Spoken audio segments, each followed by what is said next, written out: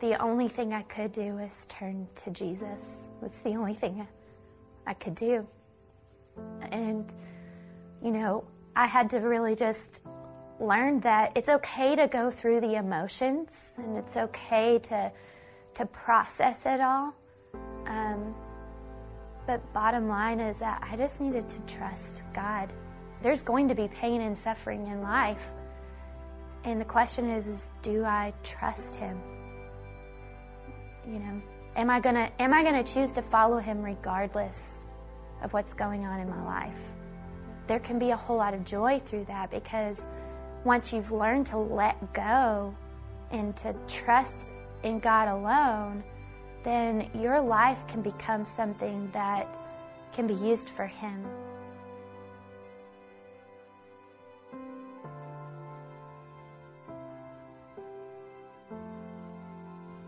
I've actually been a victim of a hate crime. I've actually experienced that.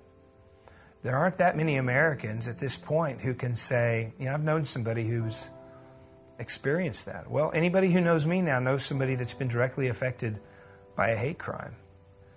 My sister started a foundation up in Kansas City that's very active in the community up there. They've done all sorts of things. Not being up there and being down here, I can see it from afar, but I try to do what I can. And I spoke at the funeral service. I said, my dad could have lived to be, 85, 90 years old and just passed away. And, people would have been sad, but it would have been normal. Him being taken this way really focused attention all over the United States, all over the world. It was a global story when it happened. And so his death and his life, and my nephew's as well, lives on and is much more elevated. And we got to talk about our faith publicly, like now, and in the newspaper, and people got to see how we handled it. So really, by virtue of it happening, one of the good things is that people get to see, you don't have to be angry.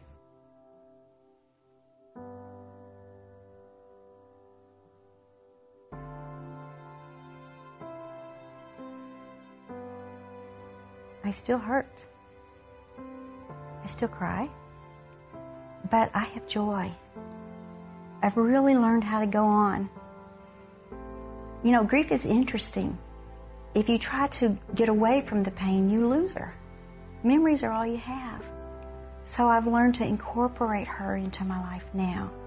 Kind of like a landscape where you had this favorite tree and it died and you want to just uproot it because it's ugly. But instead you leave it for the texture and the beauty, and you plant flowers all around it. That's my life. Amanda is very much in my life. I love her. I miss her. I miss the future we could have had. But God has given me so much. And He's made me a mother through the kids that I teach, through my stepkids. He's given me hope and joy and a reality that this future is good because God is good. I can handle the past, I can handle the future. Sometimes our stories don't have happy endings, but they can have happier endings. A happy ending for Leandra is that she could wake up and live a full day without the chronic pain in the back of her head that sometimes debilitates her, that she literally has to lay down or even go home and then try to raise two boys, and 3 if you include Daniel as one of those in the mix. A happy ending would be for Will to be able to, on this Father's Day, to be able to be with his father up in Kansas City and be able to spend Father's Day with his father. That's a happy ending. A happy ending would be for Holly to receive some flowers on Mother's Day from her daughter Amanda. But that's not going to happen. So if you can't have a happy ending, is there a way to have a happier ending? happier in comparison to where I am now, happier than the loss and the pain and the suffering that maybe you're going through now. And again, I don't know where everyone is on the spectrum of pain and suffering and loss and bewilderment and betrayal or wherever you're feeling in deep down in your soul. But I would imagine that if you're there, you're kind of, your head's rattling and you're thinking, where's God in this? Because if God were God, He would fix it. He would make it all right. I mean, you read the God of the Old Testament and you see what He did for the people of Israel. You look to the New Testament and you see how He's going to wipe away all the tears from our eyes. He said, why this? This in between. A.W. Tozer, a great thinker of years gone by, said this. He said, we think of ourselves as inhabiting some parenthetical interval between the God who was and the God who will be. But in the ever-present now, we are lonely with an ancient cosmic loneliness. The God who was, that God of victory for the people of Israel, the God who will be, the God who will wipe away the tears, but yet we're bracketed in here in this parenthetical statement of the loneliness of pain. And when you go through pain, it is lonely. Because nobody can hurt like you're hurting, and nobody can feel like you're feeling, and nobody can think like you're thinking, and nobody has experienced it like you've experienced it. And I'm not trying to make light of that, and the reality is that's why we sometimes get into these little, well, if you only knew what I've gone through statements. And you haven't hurt like I've hurt. And somebody tells you about their pain, then we want to almost try to soothe them by giving them our pain story. And that doesn't soothe the other person. It's this horrible, lonely middle that we live in. That sometimes we don't even see God there. If I can borrow from Tim Keller again, he says, affliction makes God appear to be absent for a time. More absent than a dead man, more absent than light in the utter darkness of a cell. During this absence, there's nothing to love. Love is gone, God is gone, and the pain remains. How is it that we cope and deal and live in pain and God not take it away? Be finding in your book, the Bible, the book of Romans. If you have it on the screen, be scrolling down and find the book of Romans and be finding that. We're going to be there in a moment. And Lori was supposed to share today from the book of Job. And she has been sick literally for 2 months. And back to the time when we were coming Mount Kilimanjaro, she's been on antibiotics. She's seen multiple doctors. In fact, even had a CAT scan this past week trying to figure out what's going on in the sinus areas of her life. And it's been pretty debilitating for her, so she is not going to be here, obviously.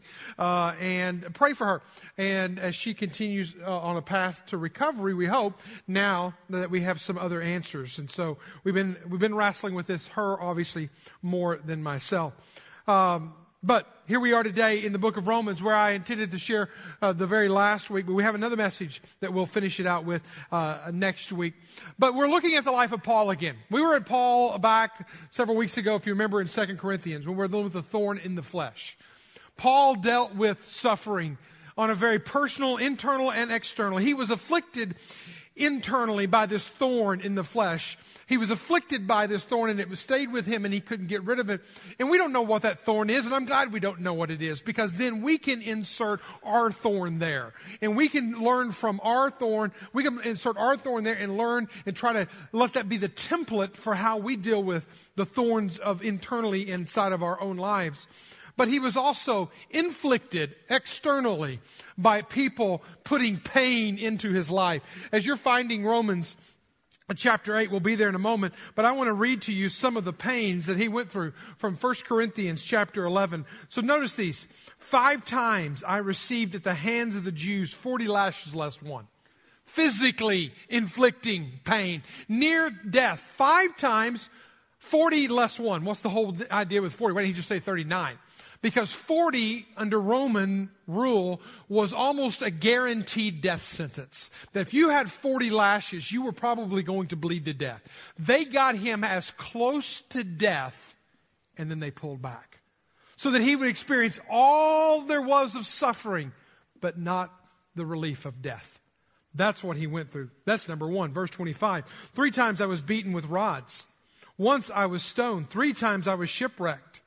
A night and a day I was adrift at sea, on frequent journeys, in danger of rivers, in dangers of robbers, in dangers of people, in dangers of Gentiles, in dangers of cities, in dangers in the wilderness, dangers at sea, dangers of false brothers, in toil and hardship, through many sleepless nights, in hunger and thirst, often without food, in cold and exposure. And notice this last one.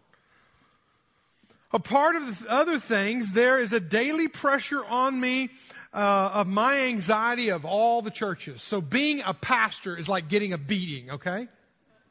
Keep that in mind. Pray for me. He puts in the same thing. I'm not going to say it's the same thing. I find much joy in it, but there is a level of pressure and anxiety that comes with pastoring, as we have many pastors that deal with it on their personal level and corporate level. But here, the point is that the reality is that even good, godly people, missionaries like the Apostle Paul, were inflicted with great pains and were afflicted with pains internally. We're going to read from Paul in Romans chapter 8. And we're going to read probably one of the best understandings of suffering and how to make sense of suffering and how to make it through suffering in all of the New Testament. Romans chapter 8. And many of us will come to a passage here in a moment that you will be able to quote with me because you know it, you've heard it, you've read it, and all that kind of stuff. But in this whole idea of dealing with pain, Paul helps us here. He gives us a pathway. He gives us some pathways to be able to sort through this. Now, here's what you're going to have to do. Put on your seatbelt and be ready to elevate yourself up a little bit above the clouds, above the muck, above the mire, above the suffering, and look at it in a much deeper, broader perspective than ever before. But if you do this and you practice this pathway through the pains of your life, you will be able to make it and navigate through the pain a lot better. And so we're going to look at this, but before we do this, again, just to get us back into the context, let's go to the last part of chapter 8. Not the first part, but the last part. We're going to build backwards, okay? So verse 35, it says this: Who shall separate us from the love of Christ? Everything about what we're going to be about, is everything that Robbie just led us in, the band just led us in, is about the love of God and the love of Christ.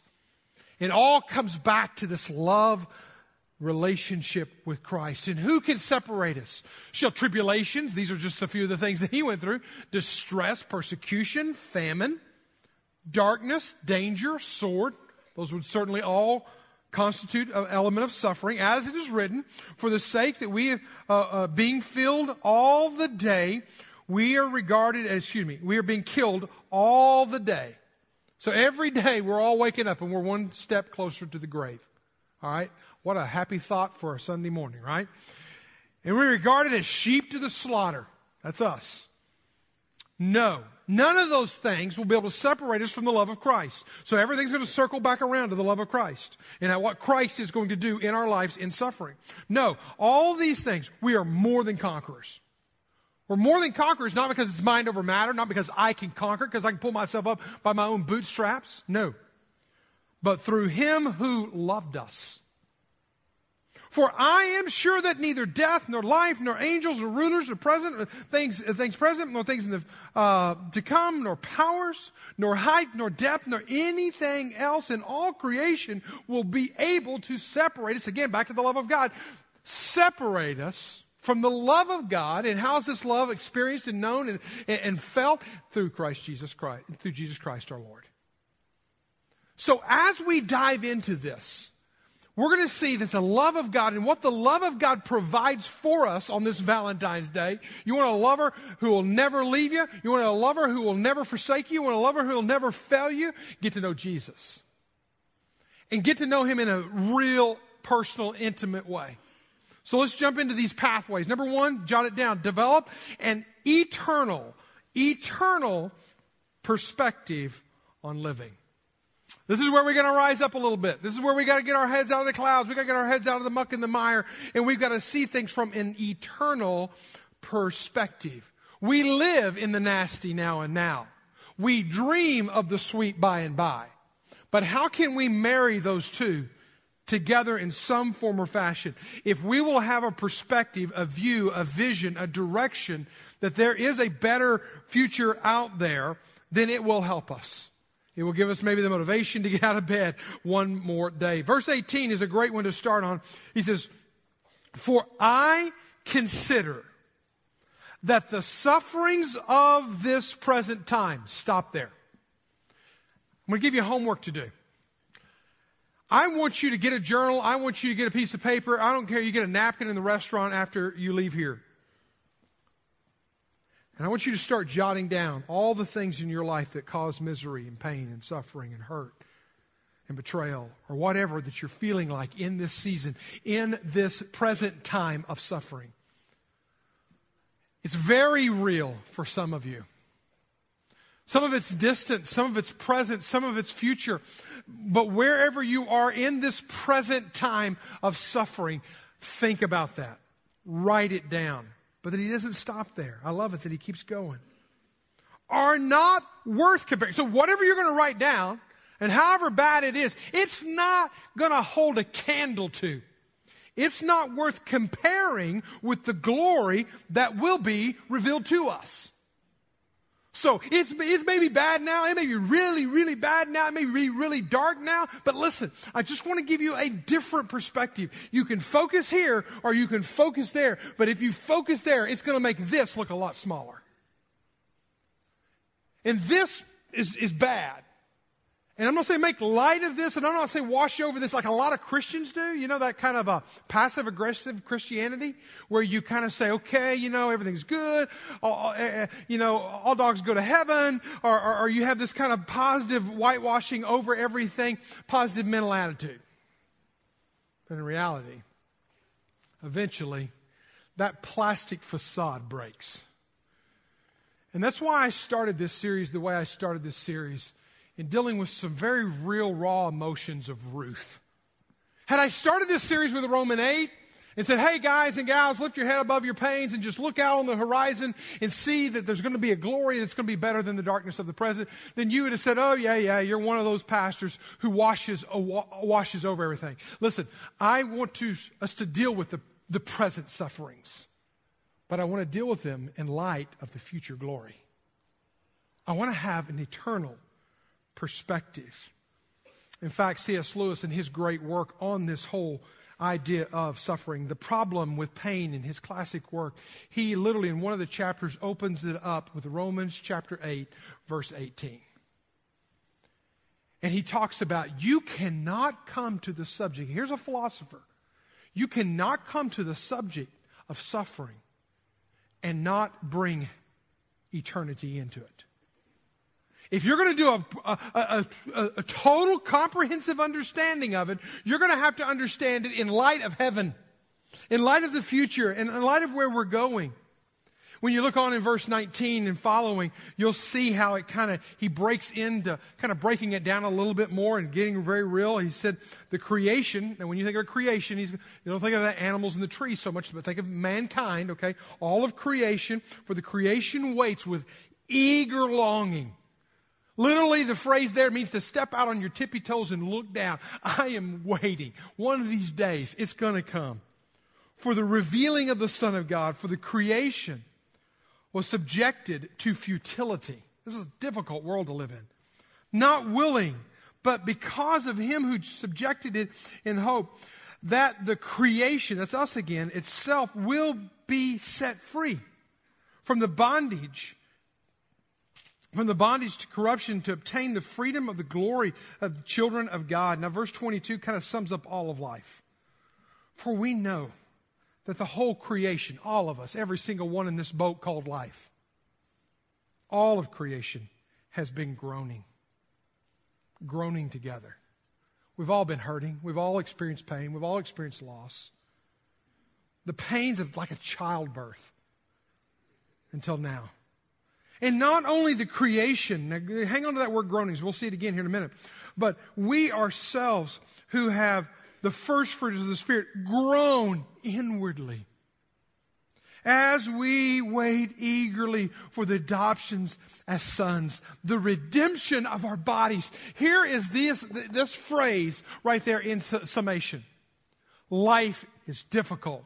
Everyone has had a difficult journey. It's all been pain. It's a groaning pain. It's an internal pain. It's an external pain. We see it, we feel it, we touch it, we smell it. It's all around us. And we're just waiting and longing for one day to be adopted out of this. As a child adopted out of an abusive home. Rescued into a home that loves, embraces, and accepts and takes away the pain and doesn't add on the pain. We are longing for that day to come, and we're looking for that redeemed body where the body no longer feels pain. That's what we're looking for. And so if we could learn in looking at Paul's writing to just say, hey, you know what? Yeah, it's bad, and this stinks, and this is horrible, and what am I going to do with this? And we got to deal with it. Don't sweep it under the rug. But there is an eternal perspective out there that life will be sweet one day. Heaven will be amazing one day. And I know that it may bring a lot of comfort to you now, but if we can start living in that direction with the perspective, as even Paul said in 2 Corinthians chapter 4, verse 17, he said, for this light momentary affliction is preparing us. It's got a work to do inside of us for an eternal weight of glory beyond all comparison. That means we're going to go through it. It's going to be dark and painful and hurtful and all that kind of stuff. But listen, it doesn't compare, it doesn't hold a candle to what we're going to experience in the future. Remember, this is the guy who actually went to heaven and came back and told about it and recorded it. We read about that a few weeks ago.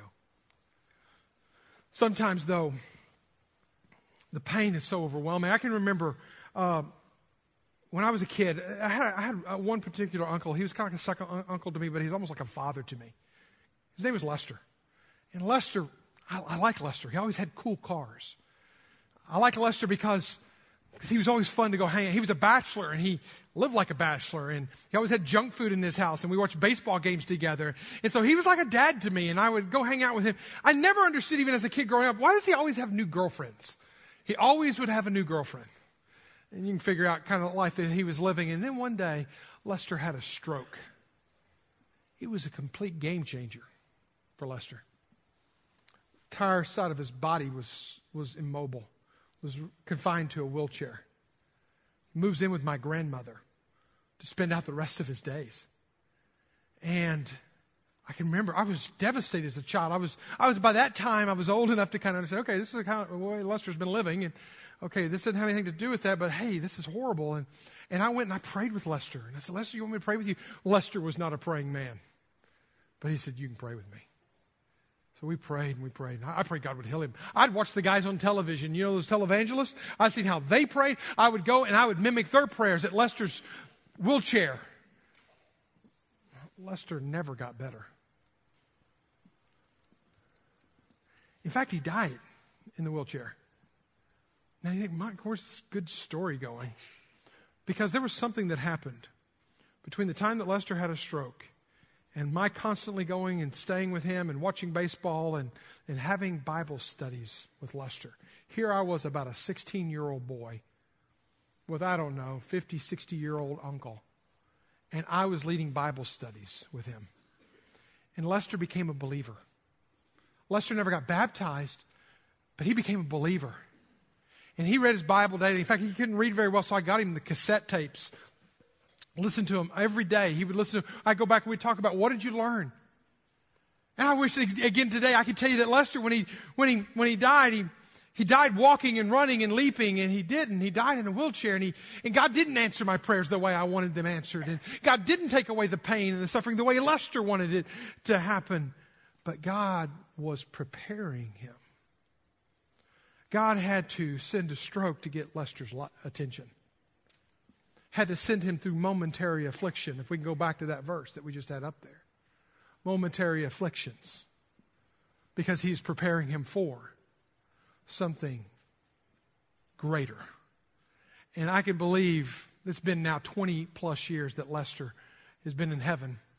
I believe Lester is rejoicing on his feet, dancing in heaven because of a relationship that he established with Christ in a wheelchair. I don't know what wheelchair you're in, what suffering you may be in, but if we'll have an eternal perspective on it, it might just be God preparing you for something even greater. Number 2, another pathway is that we will enlist the Holy Spirit to help in your life. Now, this may seem a little patronizing, but please don't take it that way. But realize this, that the Holy Spirit of God resides in the heart of every believer. It's not for the special people over here. It's not a special sauce that we have brewing in the back and then we bring it out and put it on you and then you get it. It's nothing like that. It's a relationship that you have with Jesus, and Jesus tells us that He's going to send His Spirit to us. And I love verse 26. I was reading it this week and I literally got to one phrase and I stopped. I put my head down on my desk and I could read no more. This is what the verse says. The Spirit helps us. The Spirit helps us in our weaknesses. I wonder sometimes if I try to fix my problems, or how often do I lean on the Spirit? The Spirit. Not a spirit out there, the Spirit of God, okay? The Holy Spirit, not a spirit. Not only that, not a spirit, but He helps us. He's there to help us. His intent is to help us. It's exactly why Jesus said, when I go away, I'm going to send to you a comforter in John chapter 14, verse 16. I'm going to send to you a comforter. Let's read that together. So read it out loud with me. And I will pray the Father, and He shall give you another comforter, that He may abide with you, live with you, stay with you, sleep with you, eat with you, go through life with you, seasons with you. You will never go it alone. And one of the intents of the Spirit of God inside of us is to help us. How does the Spirit help us? He helps us if you're a child of God. Verse 26, the Spirit Himself intercedes for us. Takes advocacy for us. Steps in whenever we can't do it. He steps up and He intercedes for us. The beauty of this is powerful. And when you look at the Scriptures, there's other verses, and we'll read one here in a little bit, but let me just point out, it's not only that the Spirit intercedes for us, but Jesus intercedes for us. Hebrews chapter 7, verse 25 says it like this: He is always, always, always able to save. Speaking of Jesus here, those who come to God through Him. So this is what I want to point out. This is not Jesus is a option. It's Jesus is the option. He's always able to save those who come to God through Him. Why? How is He able to do that? Because Jesus is always interceding for them. He's always advocating for them. He's always stepping up. You talk to a Muslim today, they will tell you, even the most devout Muslim, only Allah knows if they're going to heaven or they're going to paradise or they're not. We have a Savior, Jesus Christ, who is interceding on our behalf and is able to do it. Is capable, has the means to save those. In fact, there's only one mediator between God and man. In 1 Timothy it says, and that is the man Christ Jesus. Jesus is not a player, He is the player, but not only that, is He turns around, as we read earlier, and He sends His Holy Spirit to abide with us, to live with us. Like, okay, they're both interceding. Jesus is interceding over here, and the Holy Spirit's interceding over here. Well, what are they doing? I think John Murray summarized it so well. He said, Christ is their intercessor, is our intercessor in the court of heaven. The Holy Spirit is their or our intercessor in the theater of their own hearts. The Holy Spirit of God is ready and able to intercede for you. He's ready and able to help you in your season, in your darkness, in your pain, in your time of suffering. So much so that whenever it is so dark, and the clouds are so thick and you can't see through it, you don't have words to pray anymore. You have prayed yourself out. You have lost all words, but yet you can't go on. You know those moments whenever pain is real and hurt is real and loss is real and suffering is real, but yet you got to go on to work because it happens every day, and yet the pain is there and the meal has to be prepared and the bills have to be paid, but the pain is there and so how am I supposed to navigate that? Verse 26 and it goes on and it says, "For we do not know what to pray. For we do not know what to pray." Sometimes we just lose words. "For as we ought, but the Spirit." But the Spirit. He intercedes for us. "With groanings that are too deep for words. He who searches hearts," again, he's an intercessor from the heart who knows what it is, what is the mind of the Spirit, because the Spirit intercedes for the saints according to the will of God. Sometimes I'm lost in pain and lost in this, and I don't even know what to pray, but I know I need to pray, but I can't pray, and I don't have words to pray unless what? The Spirit is interceding for me at that point.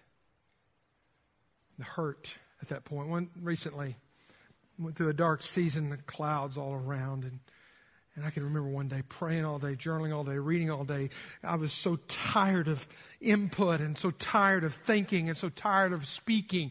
I thought, okay, I'm going to go out, I'm going to go for a walk, and I'm going to figure it out outside. The clouds will open up, heaven will come down, and glory will fill my soul, or something will happen, and this darkness will go. And so I go outside, and nothing. Nothing. It's dark, stars. So I went and laid on the ground. Just looked up at the stars. And there was nothing to do. There was no music to listen to. There was no television to zone out to. There was no food to help medicate myself away from.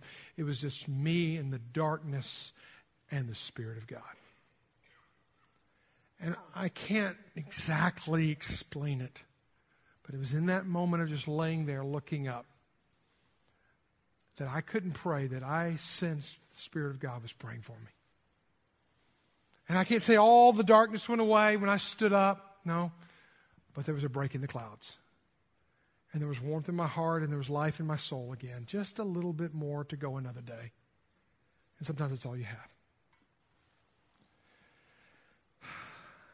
John Bunyan said it like this: "It's better to have a heart without words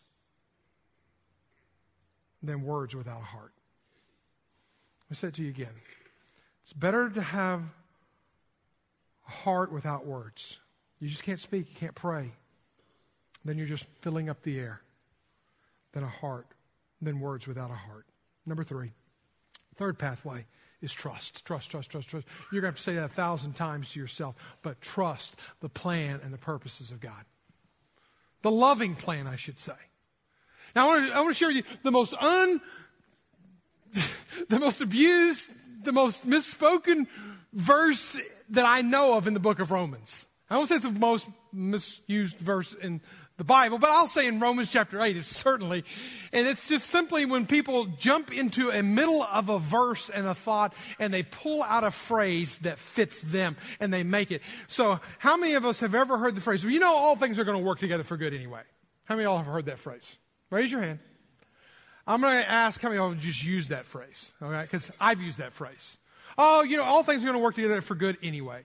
Oh, you know, there's always a silver lining out there. You know, everything's going to be okay in the end. The good book says it's all going to work out, right? That's like piecemealing, picking out, cherry picking a phrase, because that's not exactly what the verse says. So let's not misquote and misapply the verse. Let's read verse 28. Follow along as I read. It says, For we know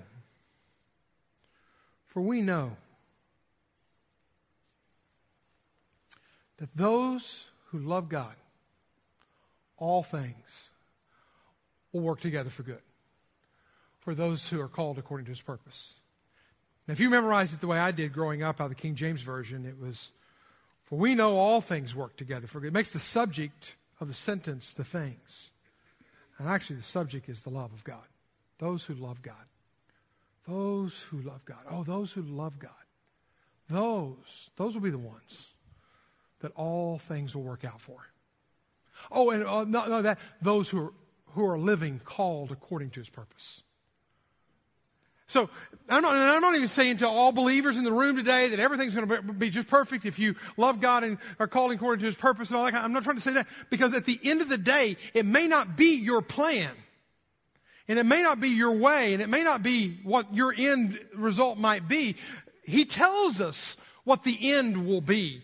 He tells us what the good that he's aiming at, that all things will work together for the good. What's the good? The good is at the last part of verse 29, when he says that we would be glorified, that we would be made whole, that we would be made complete. And yes, that may mean, as Lester in a wheelchair, it may mean for you suffering and pain and seasons right up till death. But it's so that God's glory would be fulfilled in you. If you allow it, if you love him, if you trust him through the processes, if you trust him through the pain, if you allow it to do its work in you and you live out according to his purposes. There's other verses in the Bible that I think line up along this lines. Proverbs 3, 5, and 6, very commonly quoted passage of Scripture.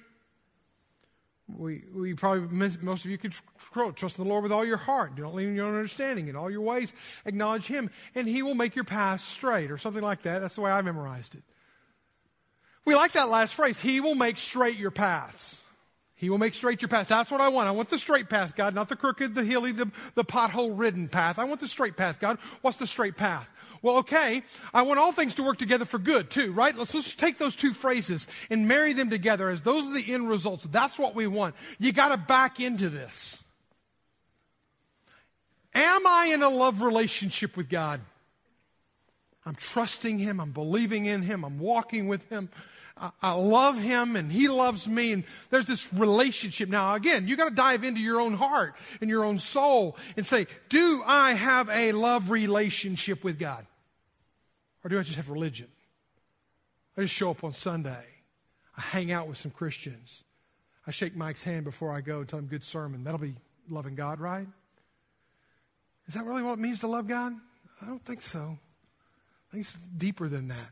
And I'm in step with God's purpose. I'm willing to walk with him. I'm willing for him to call the shots. I'm not leaning on my own understanding. I'm making sure every way of my life is acknowledging him. And by the way, I'm also living out the called purpose that he has designed me to live. Oh, at that point, now we can start talking about paths being straight. We can start talking about things working out for the way God intended them to work out. So there's two questions you need to ask yourself today. I need to ask myself today, and that is this. Am I in a love relationship with God? How is my love relationship with God? Stale, stagnant, non-existent, mechanical, but not real, not intimate?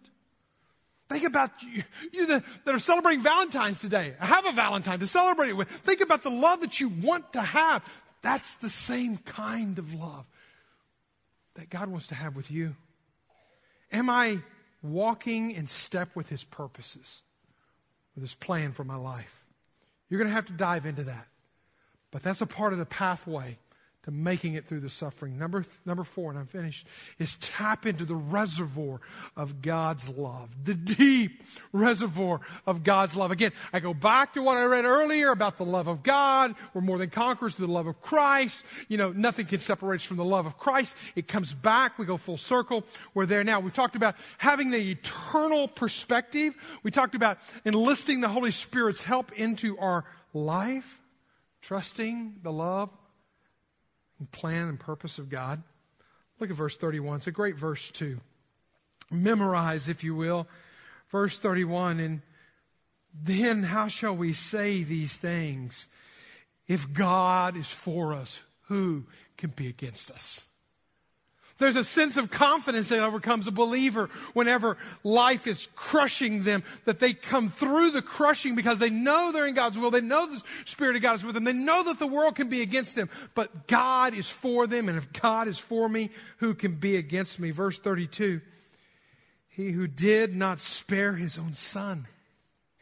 He starts talking about Jesus and gave him up for us all. How will he, now he starts asking a bunch of questions that the implied answer is in there. How will he not also with him graciously give us all things?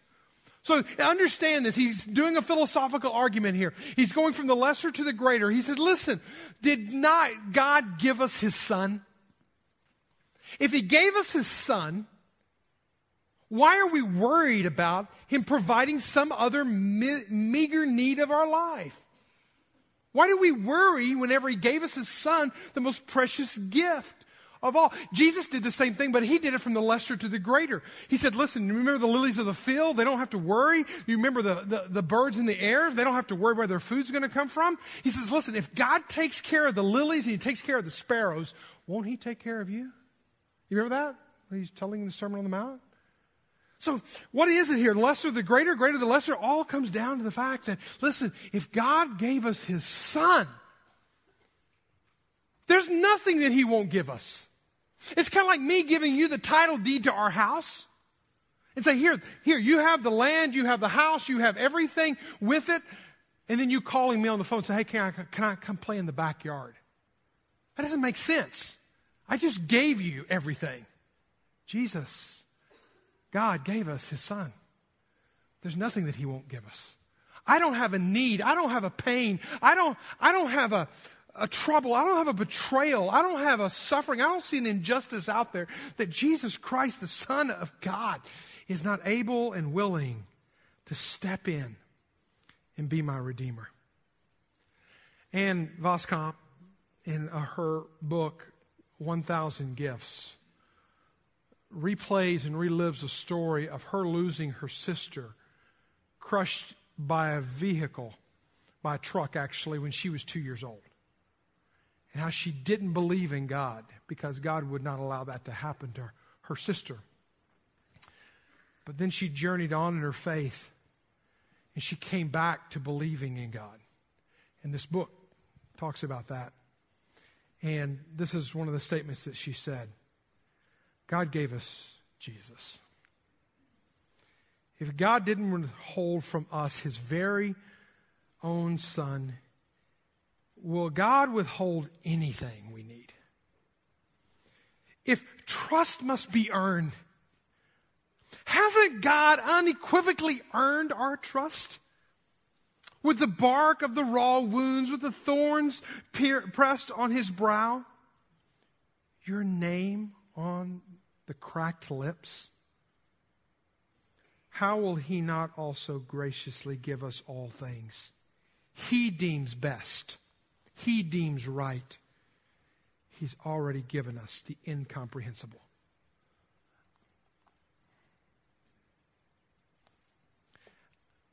I don't want to make light of sin, of suffering, of pain and loss and hurt. And I don't want to just kind of wash over it with some Christianese today and everyone go out and be happy in Jesus. I want you to wrestle with your own spirit and your own pain. And I want you to ask yourself the question, am I in a love relationship with Jesus that is totally transforming my life? It's giving me a different perspective on life here and in forever. I have the Holy Spirit who is with me to help me in my weaknesses, interceding for me. You can't get any more specific than that. Even whenever I'm breaking down and I no longer have words, no longer have strength, he is interceding for me. The beauty of that is just excites me. And the fact that he gave me so much, and that just shows you how much more he's willing to give me to meet my needs according to his riches and glory. Would you bow your heads with me for a moment? I want to ask you the question again. Do you have a personal love relationship with God? This is serious. as we kind of get ready to land the plane on this series of messages, it could be really easy for me to get into some kind of therapeutic deism to where I just kind of talk you through some helpful hints on how to deal with pain. But there is no solution. There is no answer. There is no eternal hope outside of a personal relationship with Jesus Christ. He's the one who unlocks heaven. He is the one who sends His Spirit. He is the one who causes it all to work out in the end, according to His purpose. He is the one who gave so much, but yet wants to give you so much more. Do you know Him today? With just everybody just praying. If you're not praying, pray. If you're not seeking, seek. If you're here right now and you say, Mike, I want to know Jesus and I don't know Him the way you just described it, would you just raise your hand up, put it down? Raise your hand up, put it down. Thank you. Thank you. There's others in this room that are just struggling in the muck and the mire of the pain. Hang on to those words. Likewise, the Spirit helps us. If you're a child of God today, allow the Spirit to do in you what He wants to do. Father God, you know the hearts of everyone in this room. The pain that's real, the pain that's unrelenting. But I pray for those who raised their hand and boldly said, I want to know Jesus. I don't know Jesus. I want to know Jesus. I want to give myself to Him. I want to follow Him. I want Him to give me a perspective on eternity. I want Him to send His Spirit into me. I want Him to cause it to work together for good. I want Him to show me His gracious, never-ending, deep reservoir of love that will not allow anything in this world to separate me from Him. Lord, I want Him. I want Jesus. I want freedom from my sins. I want Jesus. Lord, those in this room that are crying out for you, Lord, I pray today that you, in no uncertain terms, will save them, will rescue them, will adopt them as your child. We pray for everyone, whatever stage and phase of life they're in, coming in pain, going out of pain, in pain, whatever season they're in, may they understand that it does not compare to the glory yet to be revealed. Lord, we thank you for these moments. We ask your blessings on this time together in Jesus' name.